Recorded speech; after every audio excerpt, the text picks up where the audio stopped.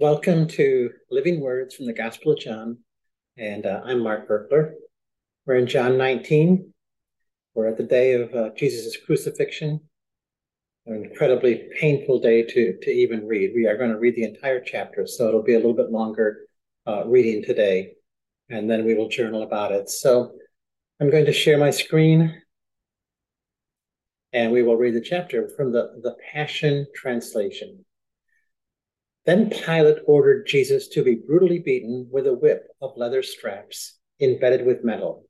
And the soldiers also wove thorn branches into a crown and set it on his head and placed a purple robe over his shoulders.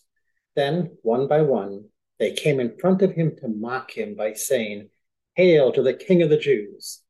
And one after the other, they repeatedly punched him in the face. Once more, Pilate went out and said to the Jewish officials, "I will bring him out once more so that you may know I have found nothing wrong with him." So when Jesus emerged, bleeding, wearing the purple robe and the crown of thorns on his head, Pilate said to them, "Look at him. Here is your man."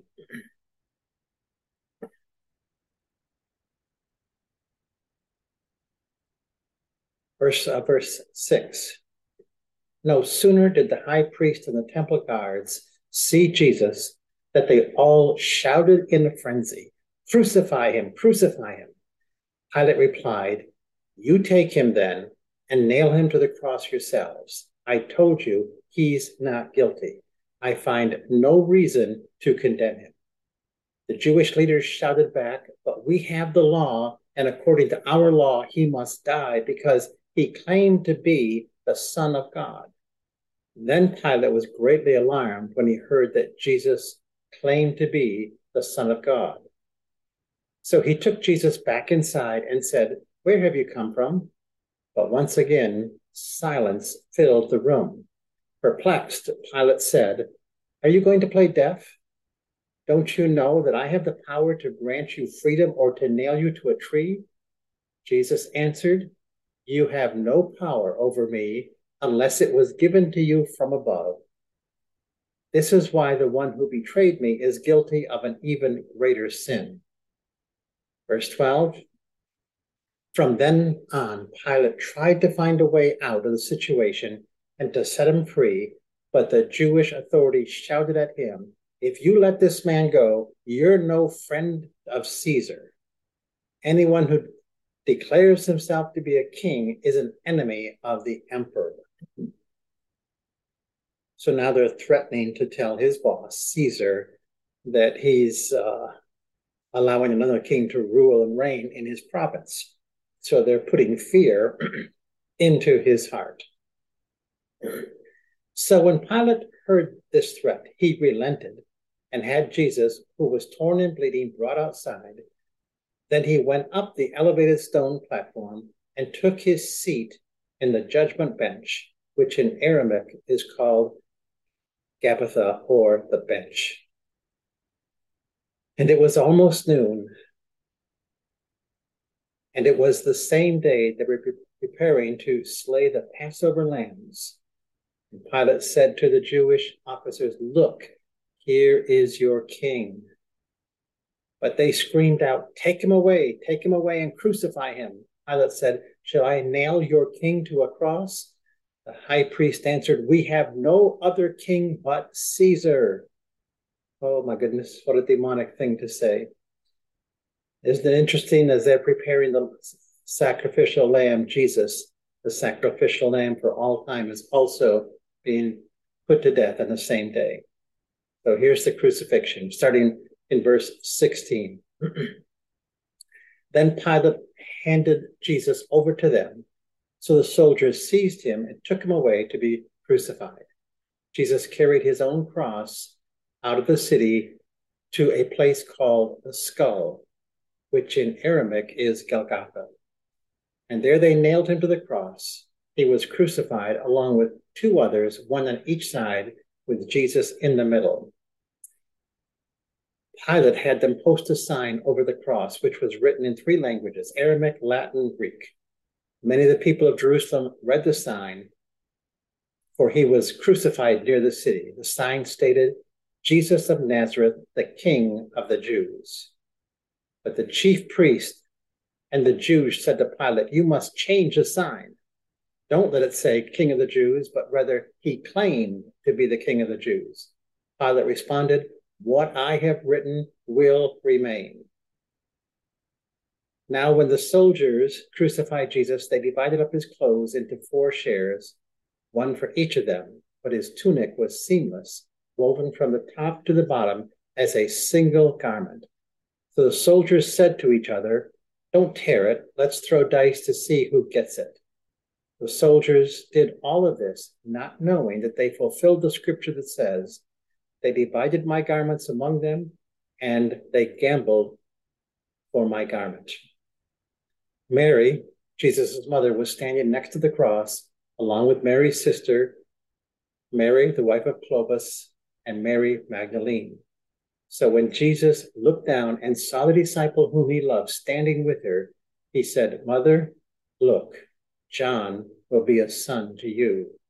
And he said to John, look, she will be a mother to you. And from that day on, John accepted Mary into his home as one of his own family. Jesus knew that his mission was accomplished. And to fulfill scripture, Jesus said, I am thirsty. A jar of sour wine was sitting nearby, so they soaked a sponge in it and put it on a stalk of hyssop and raised it to his lips. And when he'd sipped the sour wine, he said, it is finished, my bride. Then he bowed his head and surrendered his spirit to God.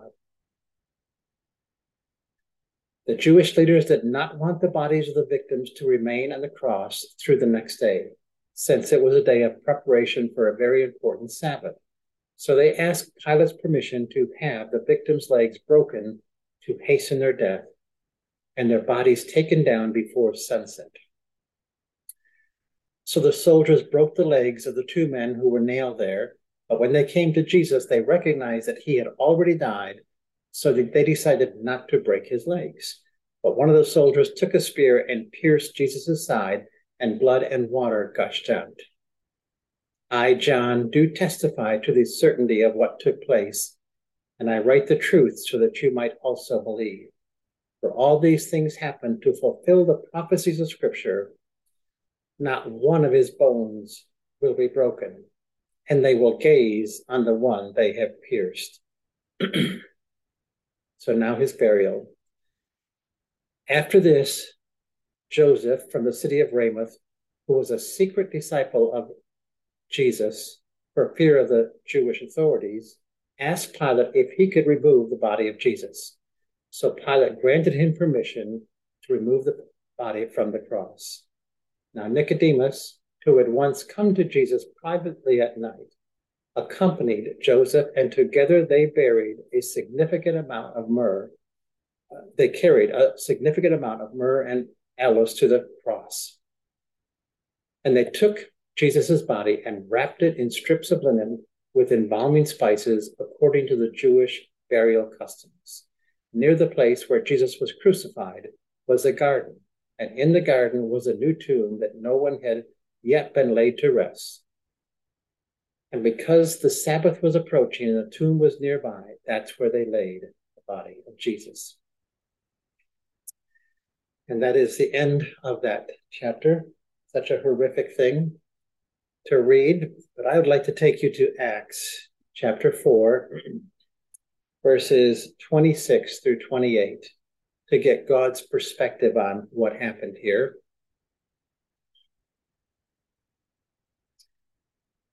Acts chapter 4, verse 26. Now the kings of the earth take their stand, and the rulers scheming and conspiring together against God and his anointed Messiah. Yeah, that's what just happened. In fact, Herod and Pontius Pilate, along with the Jews and other non-Jews, met together to take their stand against your holy servant, Jesus the Messiah. They did to him all that your purpose and will had determined according to the destiny you had marked out for him. That's chapter 4, verse 28. I'm going to read it in the New American Standard, to do whatever your hand and purpose predestined to occur. So the day looks like it's, let me just stop the sharing. It looks like a horrific day that's totally out of control. It looks like evil rules, evil governments, timid governments rule, wicked Pharisees rule, justice is coming out perverted. That's what it looks like. Looks like God is nowhere around. But Acts 4 gives you perspective. They were doing everything God predestined to occur in order to release a blessing, the blessing of salvation to the entire world. So that's really incredible. Two different perspectives. And I guess as we journal,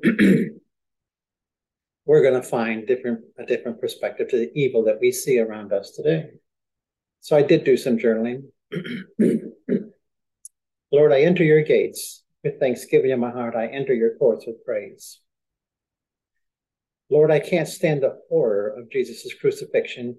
I can hardly bear to read it. Yes, Mark, it was terrible, and it's not something to focus on. This occurred so no one could ever say Jesus never had it as bad as I did. This graphically displays his suffering for all to see, so your heart is touched by his sacrifice and my sacrifice to win my world back to me. This was one very small moment in time, a quarter of a day, and all of eternity has been altered by this partial day. So no, you do not need to focus on it. Your focus is on ruling and reigning with Christ in heavenly places, which is where he has been for the last 2,000 years. Lord, I can't stand that the religious people said, we have no other king but Caesar. Mark, they sealed their doom and their destiny with those words. They were demonized words, and those with evil hearts spoke them, thus sealing their doom. Today, the church is not to kowtow to the government, but to influence and transform the government by raising righteous leaders, kings, and priests to demonstrate my kingdom rule in all of society. Call them to that. Number 3, Lord Jesus even cared for John and his mother as he hung on the cross. Unbelievable. Yes, Mark, our compassion is never ending. Through it, we shall win even the hardest of hearts. They'll be touched by love and be transformed.